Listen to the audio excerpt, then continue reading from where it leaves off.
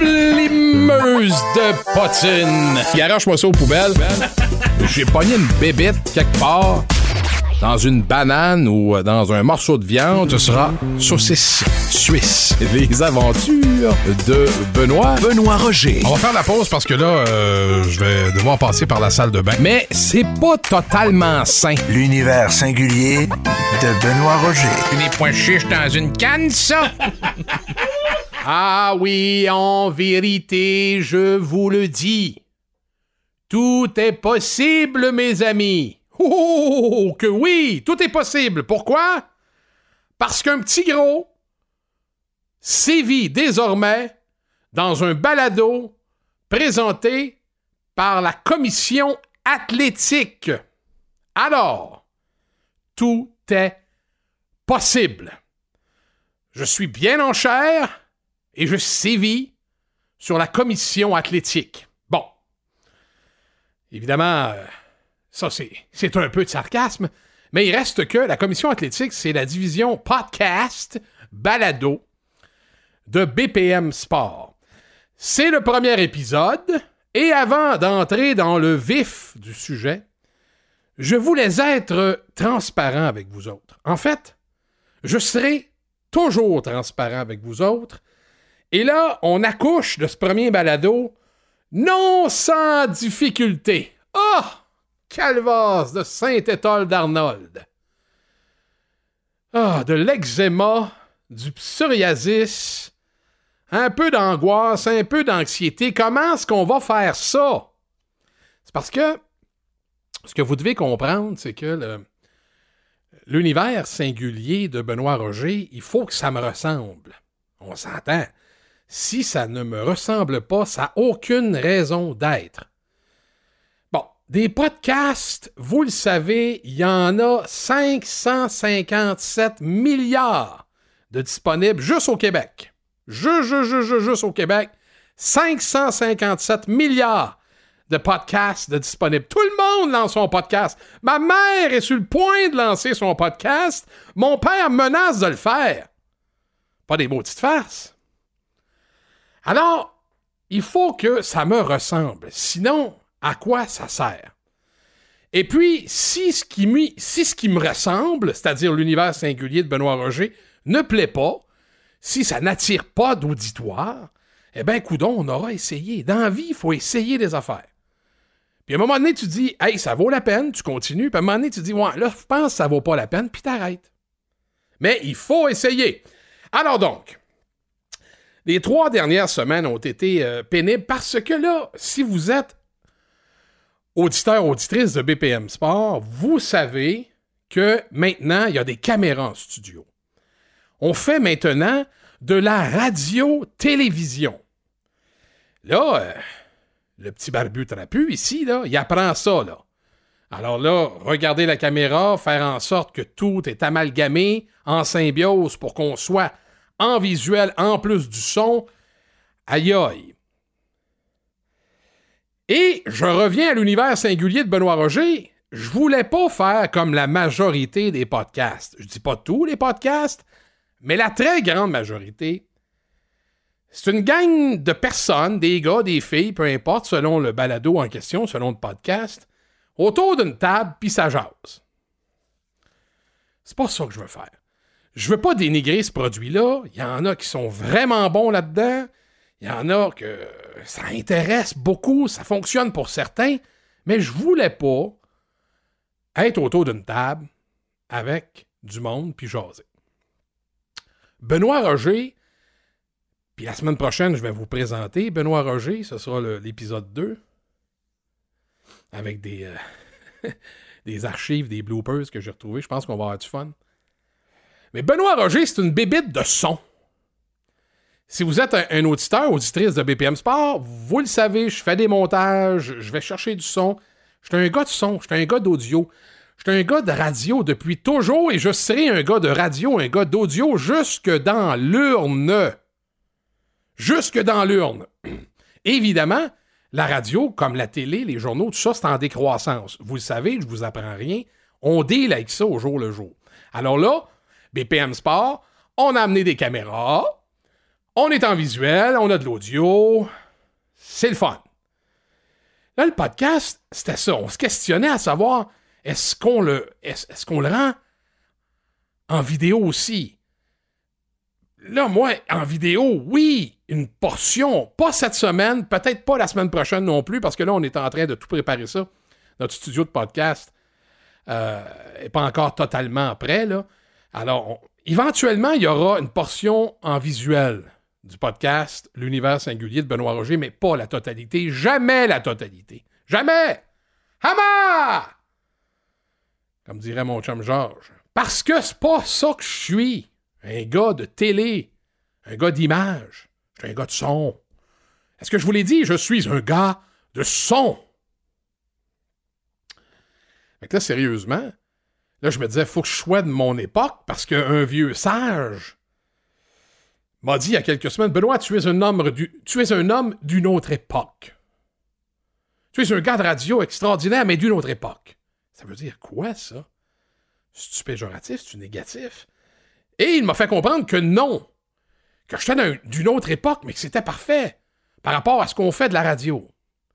Par rapport à la façon que j'ai de penser la radio. Bon, OK, je ne veux pas trop m'égarer, mais je veux être d'une autre époque parce que c'est ce que je suis. Un gars de 52. Mais d'une autre époque de mon temps. Est-ce que je suis capable de jumeler ça et d'amalgamer ça pour que ce soit un podcast qui me ressemble, mais qui ressemble aussi à ce que les gens ont le goût de voir et d'entendre? Bon, on va y arriver. Là, c'est un premier aujourd'hui. On va arriver à tout ça, mais une marche à la fois. Alors, on commence, et l'épisode 1, merci d'être là en passant. Merci! Un gros merci. L'épisode 1, ça allait de soi. On s'est parlé de ce podcast-là l'automne dernier, puis on va lancer ça après les fêtes. Ben, je dis tant qu'à lancer ça après les fêtes, on va lancer ça pour le Super Bowl, qui est l'événement le plus important dans l'année pour moi. Et de loin, de très, très, très, très, très loin. Alors voilà, nous y sommes. C'est l'épisode 1 de l'univers singulier de Benoît Roger. Merci. On va tenter de vous divertir agréablement pour les prochaines minutes. Et évidemment, à tout seigneur, tout honneur, parce que c'est lui qui va meubler la mi-temps. Acha, acha, acha, acha. Yeah, yeah! Okay! Acha, acha,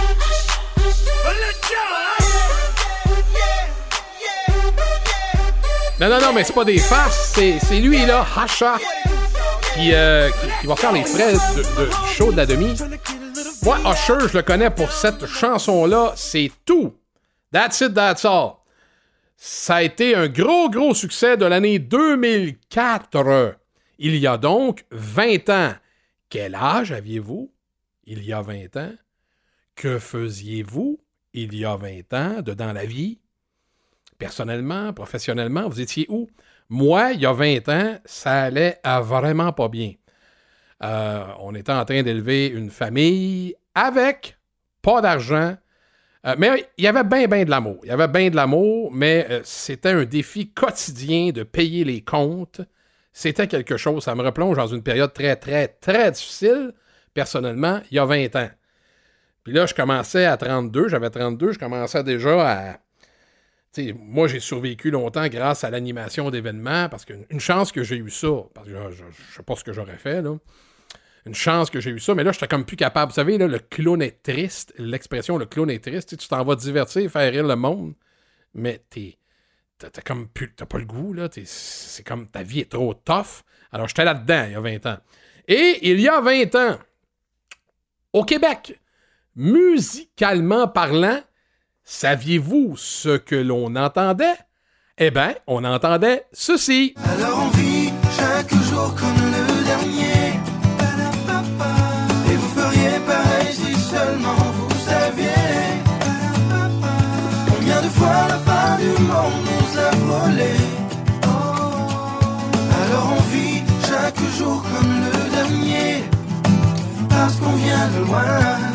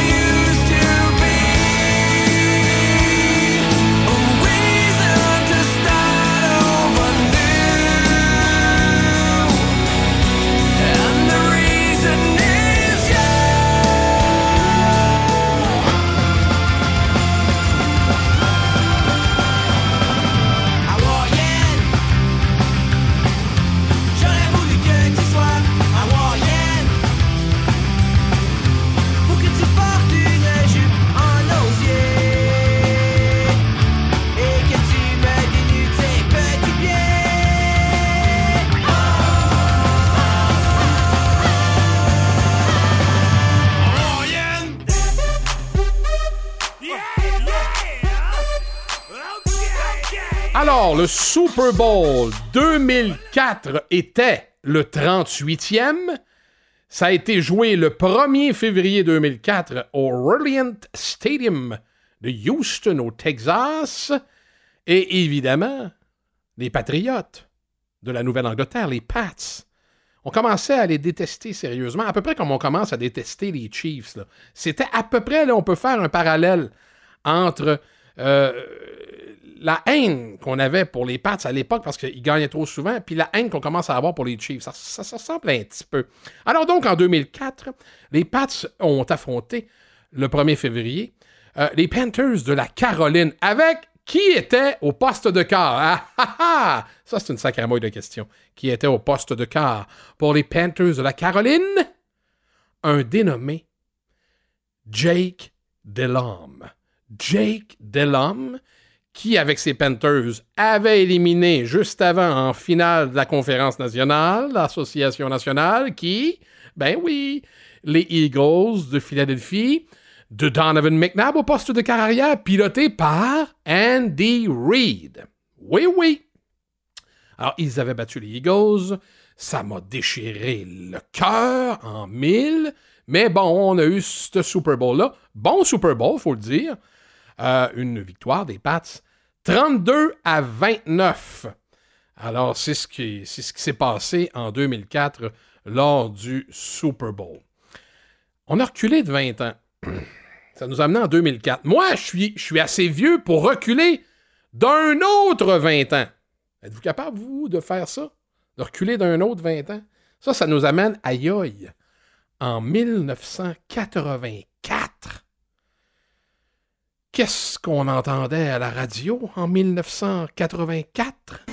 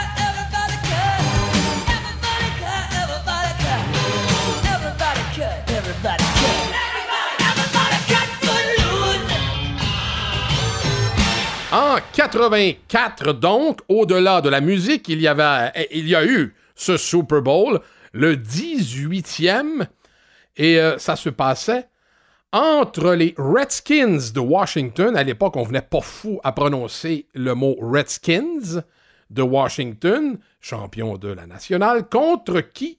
Champion d'américaine? Eh bien, c'était contre les Raiders de Los Angeles. Les Redskins forts de 16 victoires, 3 défaites avant le Super Bowl, et les Raiders forts de 15 victoires, 4 défaites. Alors ça, c'était, c'est au final l'affiche des deux équipes. Ça s'est terminé comment? Eh bien, ça s'est terminé par une retentissante victoire de 38-9, parce qu'il fut un temps, là, où les Super Bowls n'étaient pas très intéressants. Je ne sais pas si vous vous rappelez, si vous êtes assez vieux pour ça, mais les Super Bowls, à un moment donné, là, c'était plate. parce qu'il y avait toujours une volée qui se donnait. Puis ça, c'en est un bel exemple. 38-9, donc, la victoire des Raiders de Los Angeles. C'était leur 3e titre. Et le MVP, souvent, le MVP du Super Bowl, c'est un quart arrière, mais pas cette fois. Ça a été le porteur de ballon quand même, un porteur de ballon que, si vous suivez le football depuis longtemps, vous connaissez maintenant, Marcus Allen. Ça, c'était le Super Bowl 84.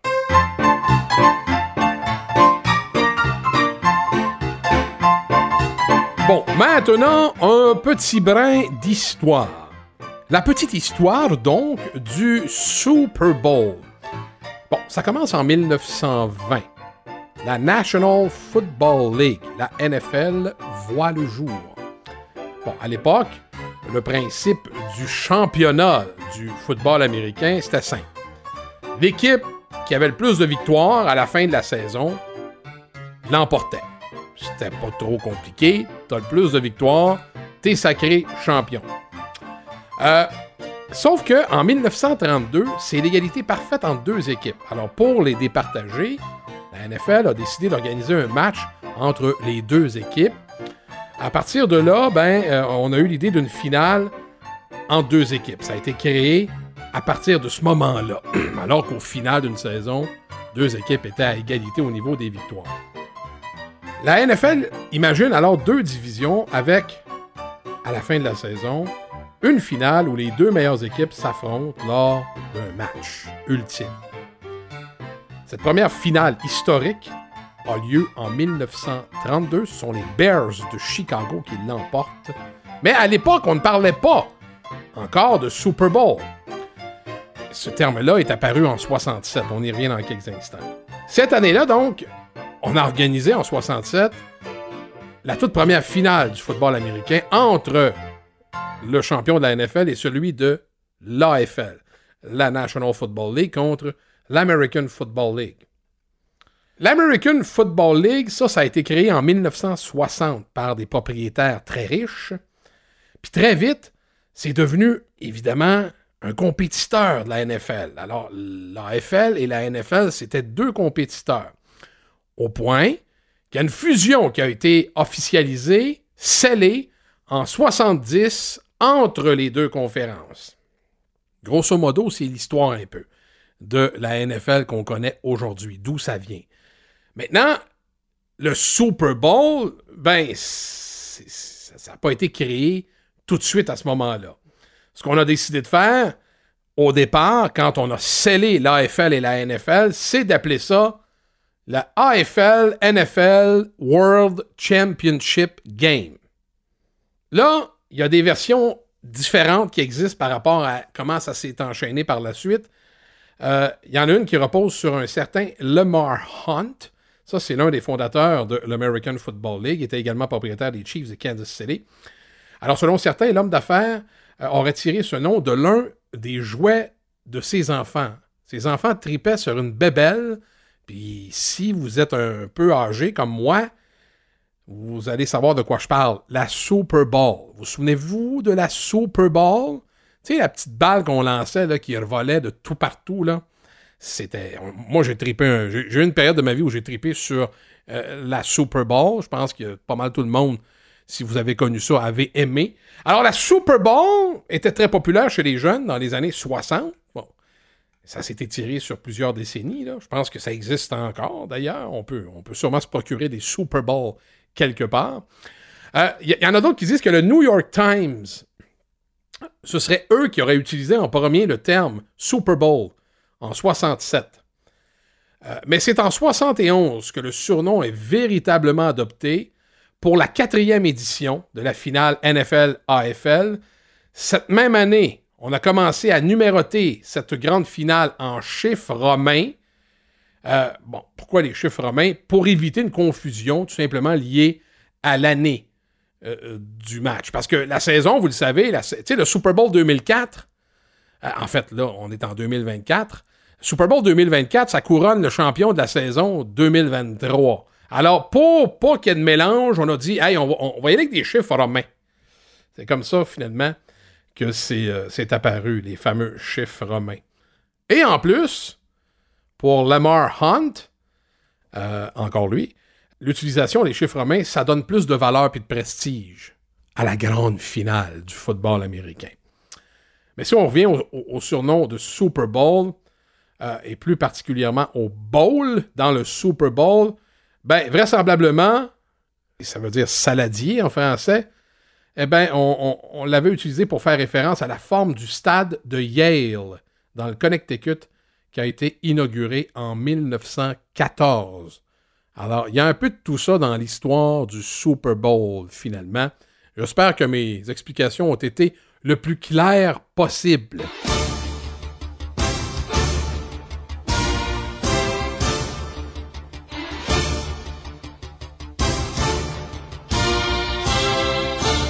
J'ai une relation très spéciale avec le Super Bowl qui est devenu Noël x3.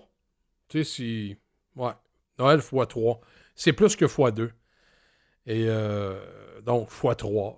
Et même qu'à un moment donné, dans notre famille, à partir du moment où j'élevais des enfants, puis tu sais, la fameuse période dont je vous ai parlé un peu au début, là, qui était tough, on profitait du Super Bowl pour dire, parce qu'on n'avait pas une scène pour acheter des cadeaux à Noël. Sérieux, là, à Noël, il y a des Noëls, là, quelques Noëls, 2, 3, là, où les enfants ont rien eu, là, rien puis une barre. On se faisait un bon repas, puis on jasait entre nous autres, puis c'était ça. Il y avait bien de la chaleur humaine, beaucoup de plaisir, mais il n'y avait pas de cadeaux. Puis ce qu'on disait, c'était les cadeaux, c'est au Super Bowl. Nous autres, Noël, c'est le Super Bowl. Ça nous permettait d'avoir accès au Boxing Day, puis d'avoir des rabais sur certaines choses. On a fonctionné comme ça pendant quelques années. Pas de farce. Et de fil en aiguille, c'est devenu la réalité. Le Super Bowl, c'était notre Noël. C'est là qu'on se donnait des cadeaux. Puis en plus, ça coïncide avec la fête du plus vieux, Benjamin. Lui, sa fête est toujours dans le bout du Super Bowl. Maintenant, le Super Bowl est décalé d'une semaine, là, avec la 17e game dans le calendrier régulier. Donc, la fête de Benjamin est au début du mois. Mais avant, c'était pas mal souvent en même temps que le Super Bowl. Donc, on jumelait tout ça. Ça nous permettait d'avoir des meilleurs prix sur les cadeaux. Non, c'était très, très gros. Le Super Bowl, c'est encore très, très gros. C'est mon événement dans l'année. C'est quelque chose que j'aime vivre selon mes envies. Il fut un temps, avant que ce soit familial, ça se passait entre amis. J'ai des Super Bowls mémorables avec mes chums de l'époque. Puis, je vais vous dire une chose, là. Il y a des choses qui se racontent pas, même pas dans un podcast. Je pourrais même pas raconter ça.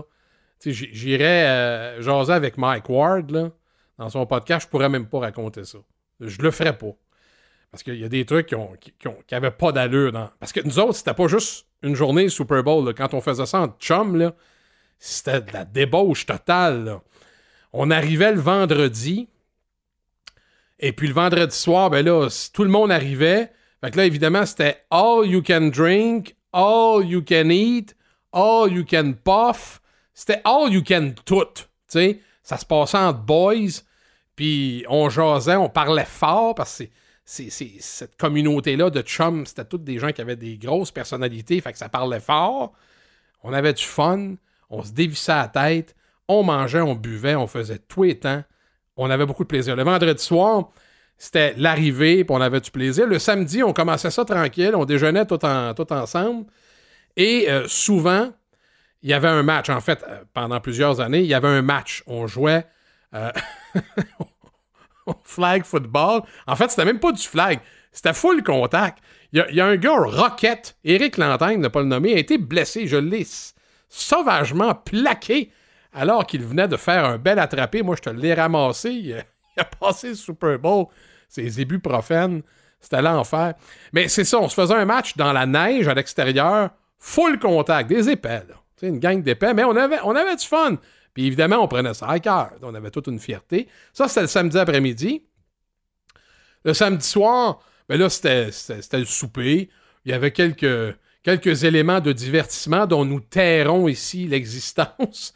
Parce qu'il y en a qui savent avec qui je me tenais dans ce temps-là, puis avec qui j'ai fait ces gros parties-là.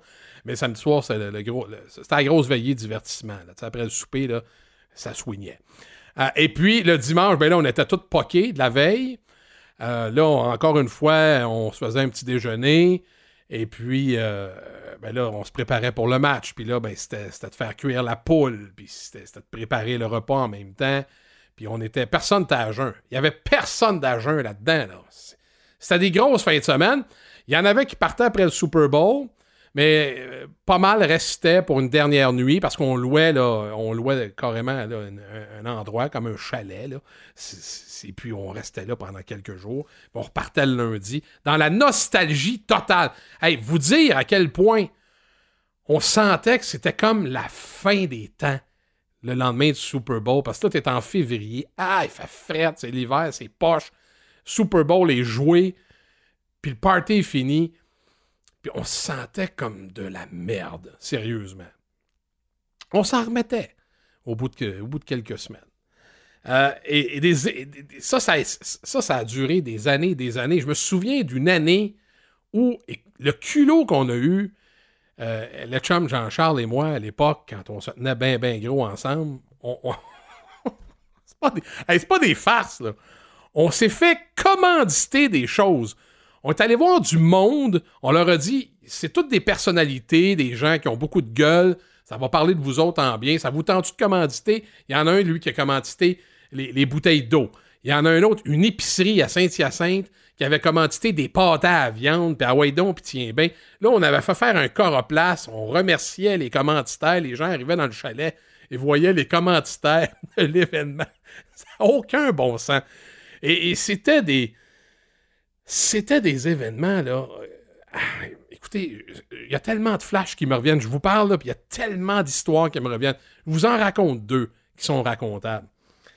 Le chum Serge. Serge, là, écoutez bien ça. Lui, c'était all you can eat, je vous l'ai dit, all you can drink, puis all you can puff, puis ah ouais, donc. Lui, c'est un gourmand comme moi, mais lui, il savait pas s'arrêter. Et il était tellement plein à un moment donné, puis il voulait continuer à manger, mais ça rentrait plus. Il s'est fait une potion à base de Perrier et de cornstarch. Il a brassé ça, il a mis ça au micro-ondes, il a calé ça. Ça a fait comme un genre de je sais pas ce qui s'est passé à l'intérieur de son corps, là, mais en quelques minutes, il s'est retrouvé aux toilettes à se clairer les intestins, à se vider totalement. Il est resté 1 heure aux toilettes. Ça n'avait aucun bon sens. Quand il est sorti, vous comprendrez, l'odeur nauséabonde, mais au-delà de ça, là, il se sentait vide pour mieux recommencer à manger. C'était complètement débile. Et une autre anecdote racontable, le cousin Joe, lui, il est au sous-sol. Lui, il s'installe, là, ses quartiers généraux au sous-sol. Puis, c'est frais au sous-sol, c'est parfait. Tout le monde est chaud. Fait que c'est parfait que ce soit frais. Il s'installe comme il faut dans le coin. Puis là, il y en a qui s'installent à gauche, à droite, au sous-sol, au premier, au deuxième étage, whatever. Alors là, le party finit par finir le samedi soir. Il y en a un, Dominique, Doom. Lui, Doom, il a passé à veiller, à caler du sourpuss. Du sourpussy. Ça, c'est comme ça que ça s'appelle. J'ai jamais pu ça de ma vie, c'est pas buvable cette affaire-là. Mais lui, il a bu une bouteille à lui seul le samedi soir. Et lui, il est allé se coucher en bas au sous-sol. Le front sur la plainte, tu sais, sur le calorifère. Lui, il était tellement fini. Ah ouais, le front là-dessus. Puis on se couche, on s'abrille. Puis en pleine face, là. Tu sais, je veux dire, en pleine face, le front, lui, son oreiller, c'était le calorifère. Et le problème, c'est que dans la nuit, c'était au sous-sol. Alors Joe, semble que c'est frais un petit peu ici. Il se lève, part le calorifère, met un peu de chaleur. On voit rien, il fait noir comme dans les faufounes d'un ours. Alors lui, il part le calorifère. Doum, il s'est jamais rendu compte de rien. Sauf qu'au matin, on se fait des œufs. Et là, on entend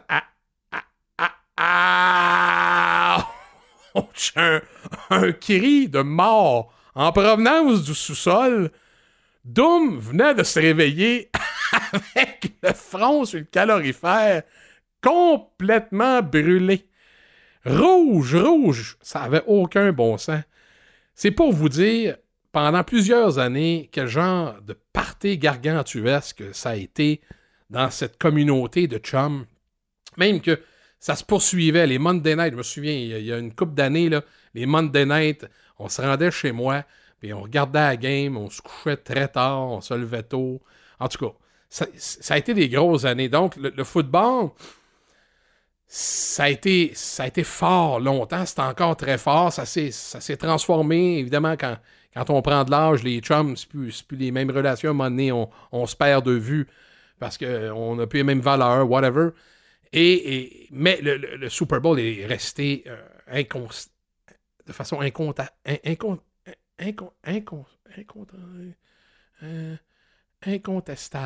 Incontestablement. Hey, ça n'a pas été facile. On dirait que je suis déjà dans le party, moi, là.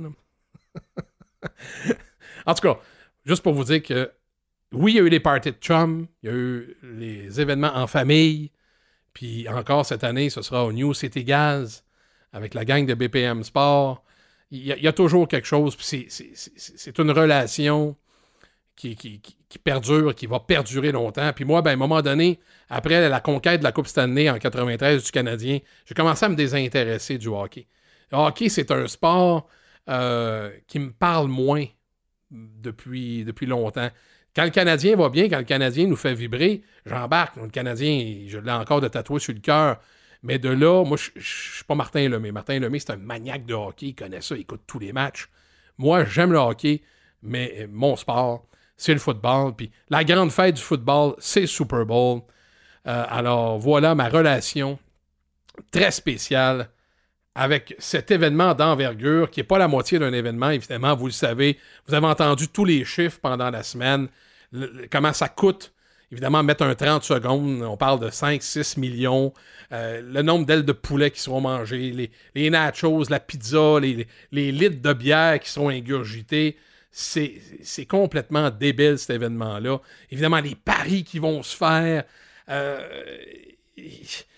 Les chiffres sont démesurés.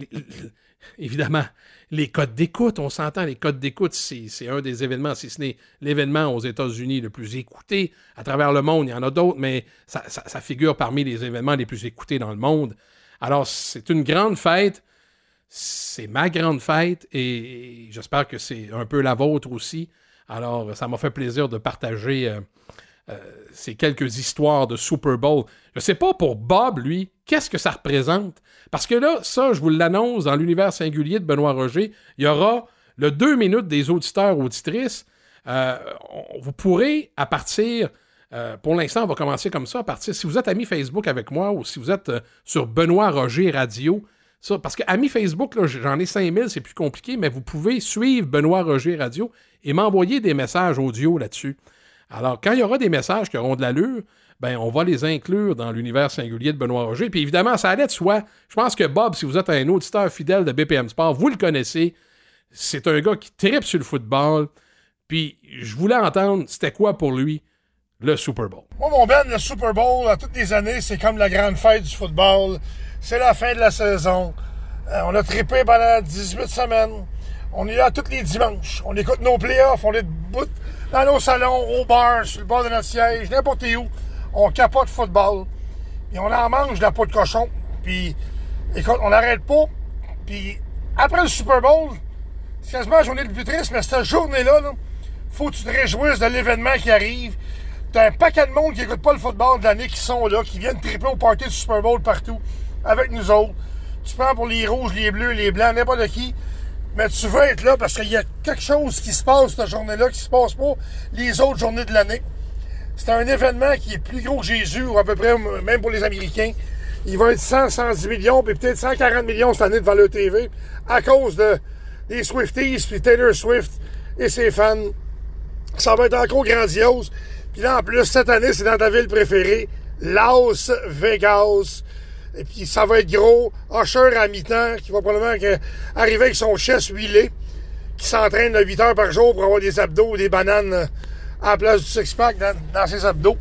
Mais c'est notre Super Bowl annuel, là, si t'as des engagements, si t'as une game de n'importe quoi, tu joues pas cette journée-là, tu fais rien, t'es concentré, tu te prépares pour ton match, quand le kick-off va être à 6h20 à peu près, Ça commence avec l'hymne national. Même le coin toss est un événement cette journée-là. On est tous fébriles. On est tous en party. Sauf les puristes de football que vers 10h, 10h15, ils vont réaliser que, ben oui, c'était la dernière game de l'année. Puis ça va commencer le jeudi après la fin du travail. Parce que ça finit là. Là, on va essayer de nous rendre dans le crâne de la UFL au mois de mars, qui est un produit dérivé de la NFL, mais c'est jamais aussi gros que la Never Fail League NFL. Fait que c'est... Les Super Bowls, c'est ça. C'est sûr qu'on a des moments annuels à tous les Super Bowls à peu près. Il arrive quelque chose qui peut faire une histoire, qui peut faire un film, mais le Super Bowl, ça reste le Super Bowl. C'est un événement magique. Un gros merci, mon Bobby. Hey, juste avant que je vous présente rapidement mon top 3 de mes moments à moi au Super Bowl. J'ai fait la connaissance dans les dernières semaines de Jean-François Leclerc. Il est accompagné de David Arvizet. Ils sont derrière le podcast Grille, pas de casse. Alors, grille, pas de casse, en un mot. Podcast, tu sais, casse comme C-A-S-S-E. Grille, tu sais, comme une grille, podcast. Hein, il y a un jeu de mots là-dedans aussi. Alors, Jean-François Leclerc, David Arvizet, qui vous propose des petits sketchs d'une douzaine de minutes. En fait, ce sont des petits podcasts d'une douzaine de minutes. Il y a des sketchs, il y a 2 sketchs par épisode. Il y a une chanson sur un joueur du Canadien également interprétée par Mélanie Charrier. Alors, vous pouvez aller écouter ça, les encourager, ces gars-là. Donc, je pense que c'est pas mal chaque semaine ou à tout le moins aux 2 semaines qu'on peut entendre. Tiens, c'est peut-être eux autres même qui m'écrivent à ce moment précis. Donc, je vous invite à aller encourager ces gars-là. Et Jean-François m'a fait parvenir un sketch sur le football, parce que c'est vrai, si tu commences à 0 puis que tu veux comprendre le football, mettons quelqu'un qui, en fin de semaine, se dit « Hey, il y a un gros buzz autour du Super Bowl, y a-t-il quelqu'un qui peut m'expliquer comment ça marche? » C'est pas si simple. Et là, on en a ici un bel exemple. Je suis invité à un party du Super Bowl, puis je connais rien pendant tout au football. On m'a juste dit « Hey, oublie pas la guacamole, le gars. » Ouais, ben le but, c'est qu'un joueur de l'équipe se rende dans le fond de la zone de l'adversaire pour un toucher. OK, ben ça a l'air simple à compter. Un touché, 1 point, parfait. Non. Un touché, c'est 6 points. 6 points? Oui, c'est bizarre. Ouais, mais tu peux convertir le toucher pour un point supplémentaire si tu kicks le ballon entre 2 poteaux en métal. Ah ouais, fait que c'est 6 points ou 7 points? Non. Tu peux aussi faire 8 points si tu fais un converti de 2 points. Ça, c'est comme retourner une 2e fois dans la zone début après un toucher. OK, fait que tu vas dans la zone début, tu sors, puis tu rentres encore pour un autre 2 points. Ben, après le toucher, le jeu arrête. Là, on repart, puis ils peuvent essayer de retourner dans la zone pour 2 autres points. Ben ouais, mais ils viennent d'y aller pour 6 points. Pourquoi ils retourneraient seulement pour 2 points? Hein? C'est comme si je commandais 9 Fabergé puis que je recevais 9 Cadbury. Ben oui, mais c'est comme des points bonus après le toucher de 6 points. 1 ou 2 points de plus. OK, fait que tu joues toujours pour 6 points, 7 points ou 8 points. Presque. Tu peux aussi jouer pour 3 points si le batteur kick le ballon entre les poteaux en métal. Les butter, tu peux-tu le changer pour la margarine? Non. Mais là, 3 points, tu m'as dit tantôt que c'était pour un point bonus après toucher. Ouais, c'est vrai, mais c'est 3 points si tu vas directement sans faire de toucher. Mais pourquoi j'irais pour 3 points si je peux faire 6 points? Parce que pour garder le ballon, t'as 4 essais pour avancer de 10 verges. Fait que si au 4e essai, t'es loin de faire 10 verges, tu kicks le ballon pour envoyer l'équipe adverse le plus loin possible, ou le kicker entre les poteaux pour 3 points. Fait que t'as 4 chances de faire 10 verges puis de continuer à jouer pour aller faire 6 points ou plus ou 3 points si tu kicks entre tes poteaux? Ouais! Sauf si t'es au football canadien. Hein? Ah, tabarde. Tu veux-tu de la guacamole? Non. Bon. Moi, je vais prendre ça, un peu de guacamole. Moi, en fait, je suis ouvert pas mal à tout. Hein. Les gens qui me connaissent bien le savent. Je suis un grand gourmand, pour ne pas dire un gros gourmand, devant l'Éternel. Qu'est-ce que tu veux? Hein? Faut savoir s'aimer tel que nous sommes. Merci les boys. Jean-François Leclerc, David Arvizet. Grille, pas de casse. Le podcast de ces 2 gars-là. Bon, maintenant, rapidement, top 3 de mes Super Bowl à moi. D'abord, le 30 janvier 2000. Ça, on s'entend, on venait de survivre au bug de l'an 2000. Je me souviens avec qui j'étais, une gang de chums, dont mon nounours Yannick. avec qui on se fait à chaque année le barbecue des nounours. Yannick était là avec son frère et une gang de boys. On s'était fait ça à la maison chez moi à Saint-Hyacinthe à l'époque. Je pense qu'on avait fait cuire 30 livres de bœuf haché pour se faire des burgers. Ça a senti le bœuf haché dans l'appart 1 mois à peu près. C'était l'enfer. Alors, le 30 janvier 2000, les Rams de Saint-Louis qui l'emportent 23-16 sur les Titans du Tennessee. Rappelez-vous, c'était le spectaculaire Steve McNair au poste de quart. On devait absolument aller chercher un premier essai en fin de match. 3 receivers set to the right. McNair stepping up. You got him. Rolling, needs help, stays on his feet somehow, throws, 11-yard line, it's caught, first down. They saved their timeout, they have it here, they stop the clock. Oh, what a play by Steve McNair. Wow, premier essai réussi, puis là on n'a plus de temps là. Il reste un jeu et voici comment ça s'est terminé. From the 10, probably the final play of the game in regulation. It is caught by Dyson. Can he get in? No, he cannot. Mike Jones made the tackle. And the Rams have won the Super Bowl. No line. The game is over. The game is over.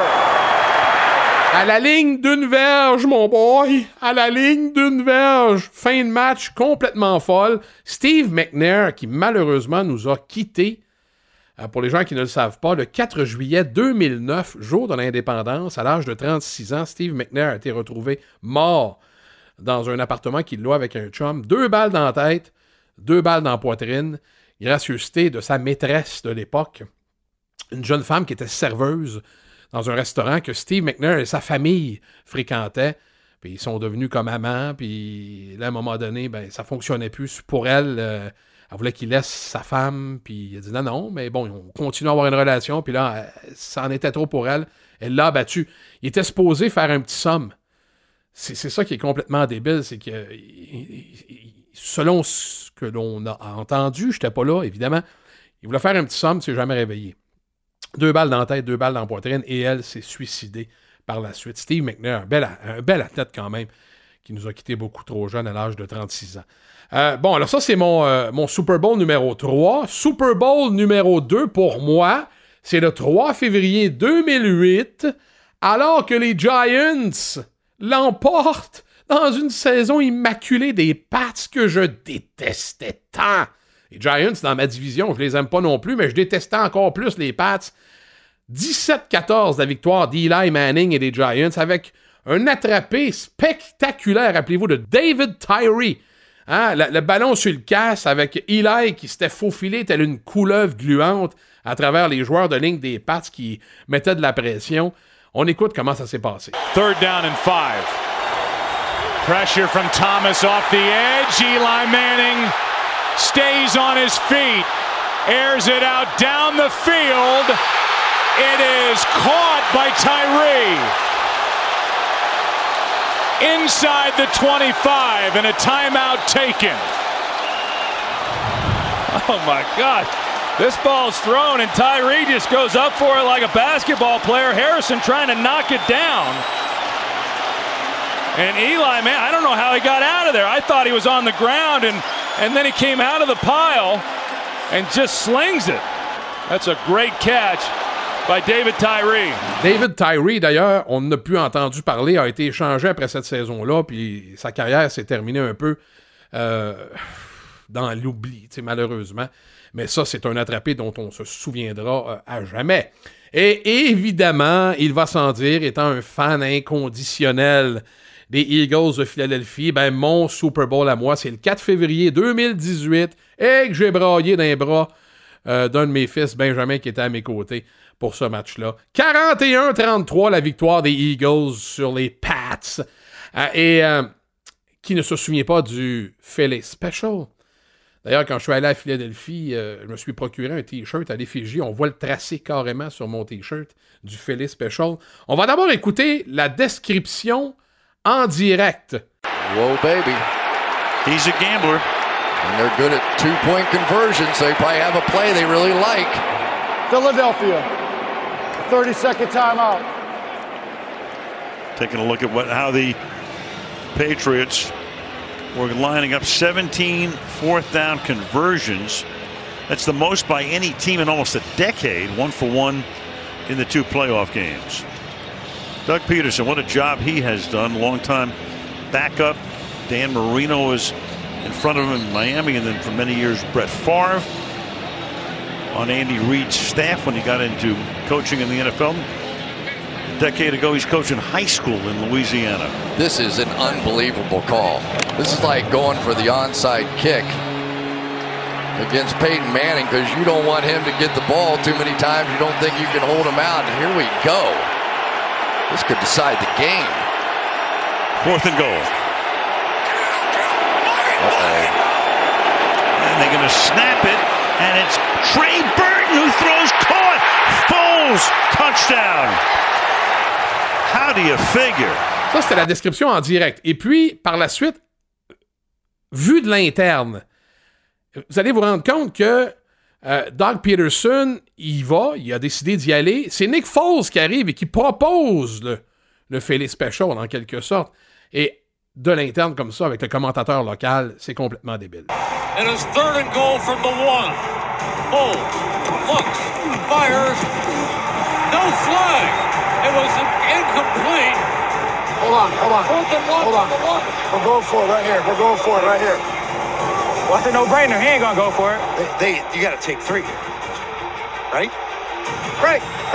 We go timeout. Wow, they're going for it here. And the Eagles will keep the offense out there in a 4th and goal from the 1. You want Philly? Yeah, let's do it. Let's do it. Hold on. Here we go. I would feel better at this point taking the 3 points. I think it's a risk. Here we go. And if you make it, it's great. But if you don't make it, it's a big momentum swing. Philly special. Ready? Here we go. Tonight. Easy. Kill. Lane. Goes directly to Clement reverses it. And it is a touchdown by Nick Foles. Let's go!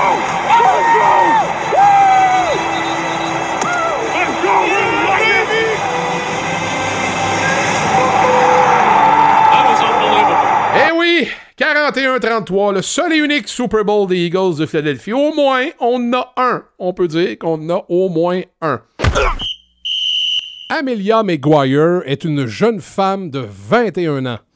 Amelia est une jeune femme passionnée par le sport. C'est une femme de sport. Pour la qualité du spectacle et l'enjeu qui lui est collé, pour moi, le Super Bowl, c'est l'un des événements les plus grandioses de l'univers sportif. Du plus loin que je me souvienne, j'ai toujours été rivée devant ma télévision pour le spectacle de la mi-temps, même quand je comprenais pas vraiment le football. À ce jour, est-ce que je peux assurer que je comprends vraiment le football? Pas tellement si je suis honnête avec vous, parce que pendant longtemps, pour moi, le Super Bowl, c'était surtout intéressant pour le spectacle. Je me souviens de Justin Timberlake en 2019. Et après tout, qu'est-ce que serait le Super Bowl sans spectacle à mi-temps? Je sais pas, mais dans les dernières années, j'ai appris à découvrir le football avec toutes ses complexités. Puis entre vous et moi, peu importe le sport, la beauté dans tout ça, c'est quand tu peux rester sur le bout de ton siège jusqu'aux toutes dernières secondes. Et le Super Bowl, ben c'est tout ça et plus en même temps. Au hockey, il y a la finale de la Coupe Stanley, au baseball, la série mondiale. Mais ce qui rend le Super Bowl encore plus spécial, c'est que c'est un seul match qui décide de tout. Un affrontement au sommet qui, chaque année, met en lumière une histoire, un jeu clé, un joueur qui fait les manchettes. Et quand tu pousses la réflexion encore plus loin, tu penses aux revenus liés à ce genre d'affrontement au sommet. Saviez-vous que durant le Super Bowl de 2019, plus de 2 millions de pizzas ont été vendues? Ça, c'est assez pour remplir 41 000 stades de football. Je trouve ça complètement absurde. Puis année après année, on s'amuse à deviner dans quel ordre le chanteur va interpréter ses plus gros hits ou encore combien de temps va durer l'hymne national et de quelle couleur était le Gatorade de l'équipe gagnante. Il n'y a rien qui se compare à la popularité de la NFL en Amérique du Nord. Puis le football, c'est un sport qui est construit pour l'attention médiatique. Et le Super Bowl, ben c'est la cerise sur un beau gâteau acheté à 100$ à la boulangerie. Chef Roger est un ami de BPM Sport depuis plus de 100 ans. C'est un fidèle auditeur, mais au-delà de ça, c'est devenu au fil du temps un ami et un excellent chef. D'ailleurs, je vais vous faire des références par rapport à ses services à la fin de cette petite chronique. J'ai demandé à Chef Roger de me faire une capsule foodie. Parce que, évidemment, je suis un gourmand devant l'éternel, ça c'est bien connu. Et une petite capsule foodie en fin de podcast, je trouve que ça a sa place. Là, évidemment, Chef Roger, pour notre première chronique, c'est le Super Bowl qui est en vedette. Et je t'ai dit, surprends-moi. Eh bien, évidemment, Ben, là, c'est avec le Super Bowl, il y a des grands classiques. Là. D'abord, j'ai fait une petite mini-recherche bien rapide. Les repas les plus, ou du moins les aliments qui sont consommés les plus populaires au Super Bowl, dans l'ordre, c'est les wings, la pizza, les chips avec toutes sortes là, de trempettes d'une façon ou d'une autre, les nachos, des viandes grillées, donc des grillades, le monde, je pense qu'ils ont mis là-dedans les hamburgers, les steaks, tout ça, qu'on prend pour le souper. Ensuite, des brownies. Je suis resté surpris de voir qu'il y avait du sucré dans cette histoire-là, mais ça a l'air qu'il y a des amateurs de sucré au Super Bowl aussi, et les fameux piggy in a blanket, les petites saucisses roulées dans de la pâte. OK. Fait que ça, c'est les affaires les plus populaires. Fait qu'il y a une couple d'affaires là-dedans que je pense qu'on peut faire une version un peu plus funky, là, un peu maison, là, qui ne sera pas achetée dans une boîte à l'épicerie. Tout d'abord, le poulet. T'es pas obligé de prendre des ailes de poulet. T'sais, souvent, les cuisses de poulet vont être en spécial, soit les hautes cuisses, soit les pilons. Tu y vas avec ça, puis tu y vas avec une petite saveur un peu différente. Je pense que je t'en avais même déjà fait, au curry citron vert, donc à la lime et persil. Tu fais ça mariner un petit peu la veille, tu fais cuire ça, là, ou bien c'est bien populaire présentement, autant sur le fumoir, là, tout le monde s'est équipé pendant la pandémie, sinon simplement sur le barbecue, sinon il va complètement dans le four. C'est pas obligé d'être compliqué. Là. Mais non. Garde ça super simple, donc tu mélanges ça, tu fais ça mariner, le lendemain tu y vas, tu fais griller ça, ou bien tes mains au four, et tu t'arrives avec une saveur complètement différente, là, pour tes bouchées de poulet pour le Super Bowl. Tes chums vont capoter, ils vont avoir quelque chose de différent. OK, alors au curry, des poulets au curry. Ouais, curry, lime et persil. Avec ça, tu te trompes pas. J'aime ça. Une autre affaire, on y pense jamais, mais des légumes, là, si on en fait pas, on n'en mange pas. C'est aussi niaiseux que ça, hein? Fait qu'évidemment, le fameux plat de crudité, toujours bien populaire. Fait qu'on y va avec des affaires bien simples. Là. On y va avec les trucs en spécial que tu peux trouver. Ou bien ce que t'aimes, casse-toi pas la tête. Là. Les champignons, les carottes, les concombres, évidemment. Les trempettes aussi. Fais-toi tes trempettes maison. C'est super simple. Tu vas avec les composantes de base, mayo, yogourt nature ou crème sure.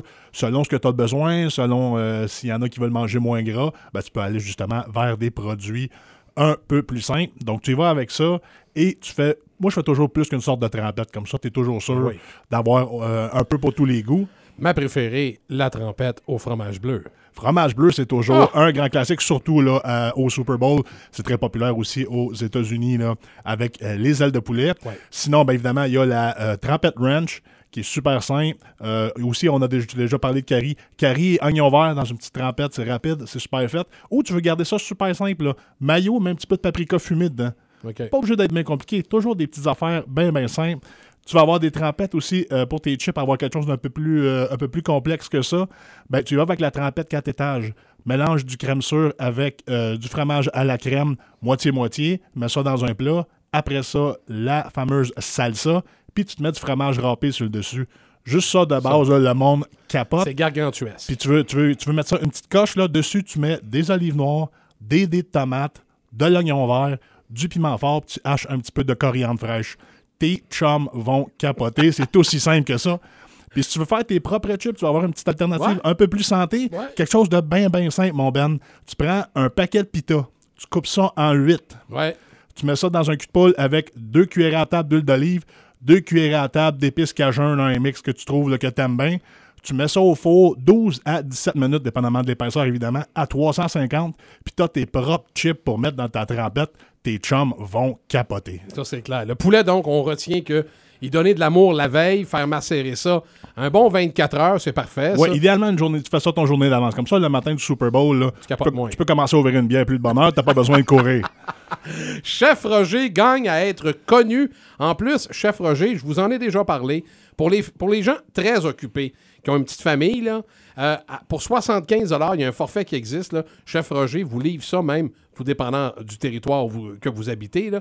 Mais il vous fait la livraison. Et en plus, vous avez des plats pour toute la semaine, pour la famille au complet. Alors ça, pour ça et pour ce qu'il vient de vous raconter au niveau des recettes, on te retrouve où sur les internets, mon cher si chef? vous voulez commander des repas déjà tout cuisinés, c'est Chef Maison là, sur Facebook et Instagram. Les recettes, je vais mettre ça sur Le Crazy Chef. Vous avez juste à le checker autant sur Facebook, sur Instagram. Il va avoir les photos, les recettes. Vous allez avoir la marche à suivre. Ça va être super simple pour suivre tout le monde. Chef Maison sur Facebook et sur Instagram. Vous retrouverez donc notre chef maison à nous aussi qui sera là dans nos podcasts à chaque semaine. Merci beaucoup pour les petits trucs, mon cher. Ça fait plaisir, mon Ben. Bon Super Bowl. Un peu plus tôt, je vous ai présenté mes 3 événements, mes 3 Super Bowls à moi. Évidemment, vous, c'est sûr que c'est un autre palmarès, mais bon, je vous ai présenté mes Super Bowls, ceux qui m'ont marqué. Il y en a eu plein, mais c'était mes 3 préférés, mon top 3. Maintenant, top 3 des shows de la mi-temps, des shows de la demi. Personnellement, la musique que j'écoute, ça me surprendrait un jour qu'on voit un groupe que j'écoute régulièrement au show de la demi du Super Bowl. C'est pas vraiment le genre. Mais j'en ai quand même sorti 3. Ce qu'il faut aussi savoir, c'est que pendant les 10 premières années à peu près du Super Bowl, le spectacle de la mi-temps mettait en vedette une fanfare universitaire. C'est au milieu de la 3e décennie qu'on a commencé à inclure là, de la musique un peu plus pop. Là, évidemment, sont apparus les New Kids on the Block, Gloria Estefan, Michael Jackson et plusieurs autres. Là, on en connaît. Alors, au début, là, c'était plus une fanfare, comme on voit, bien sûr, au college football. Alors, mon numéro 3, au niveau des shows de la demi, c'est le 1er février 2015. Les Pats l'emportent 28-24 sur les Seahawks. Et à la mi-temps, demandez-vous pas trop là, pourquoi, mais moi, c'est parce que Katy Perry, I Kissed a Girl, j'ai aimé ça, cette tune-là. J'ai aimé le vidéo, puis bon, c'est ça. Fait que Katy Perry, puis son univers hyper coloré. Rappelez-vous les 2 requins qui n'étaient pas sur le beat, les ballons de plage, j'étais full couleur. Puis il faut dire que ce show-là, j'étais assez éméché, merci.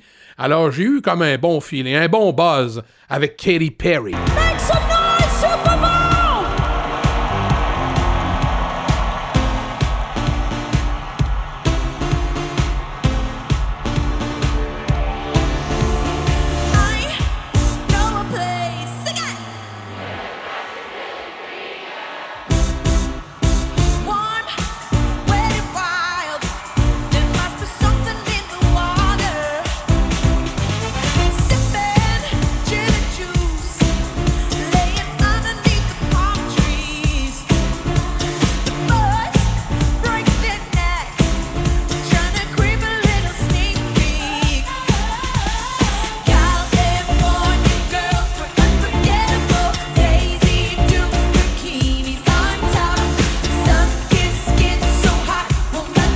Mon deuxième show de la mi-temps, c'est le 5 février 2017. Encore les sacramouilles de Pats qui l'emportent 34-28 contre qui? Contre les Falcons. Rappelez-vous la remontée spectaculaire de Tom et des sacramouilles de Pats. Les Falcons s'en sont jamais remis d'ailleurs. Et c'est une artiste que j'aime beaucoup. J'aime ses chansons. C'est électro, je suis un gars électro, alors j'aime ça. C'est une artiste, une vraie de vraie Lady Gaga. Alors, à tout seigneur, tout honneur, c'est mon deuxième show préféré. Let's go! The Super Bowl is what champions are made of! Hands up! Gaga. Ooh la la, want your bad romance. I want your ugly, I want your disease. I want your everything as long as it's free. I want your love. Love, love, love, I want your love. I want your drama, the touch of your head. I want your leather studded kiss in the sand. I want your love. Love, love, love, I want your love. Come on! You know they want you, and you know that I need you. I want it back. Et finalement, le show que j'ai le plus aimé de tous les shows de la mi-temps, c'est le 3 février 2002. On était, oui, quelques mois plus tard, après ces attentats du 11 septembre 2001. Tout le monde se rappelle où il était, où elle était, lorsqu'on a appris ce qui se passait aux États-Unis. Alors, c'est U2 qui était là. Puis, croyez-le ou non, encore les Pats à l'honneur. 20-17 sur les Rams de Saint-Louis. La victoire, c'était le premier d'une série de Super Bowl pour les Pats. Et le show de la mi-temps, c'était U2. On a fait défiler une bannière avec le nom des victimes des attentats du 11 septembre. Et c'était assez poignant. D'ailleurs, je vous en parle. J'ai encore un petit moton. Alors, c'est le show qui m'a le plus marqué, celui de U2, le 3 février 2002. Hey, merci d'avoir été à l'écoute de ce premier épisode de l'univers singulier de Ben Roger. On se retrouve la semaine prochaine. Bon Super Bowl.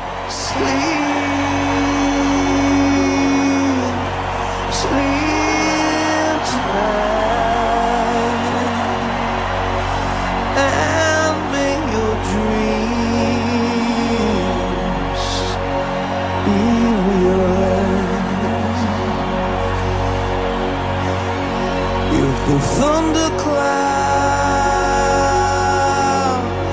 passes rain, so let it rain, let it rain,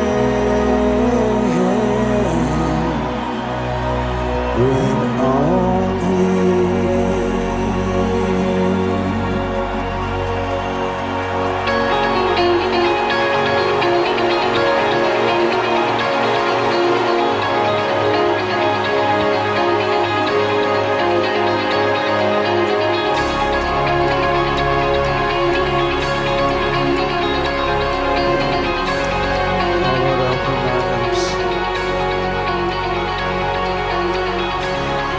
So fucked by praise.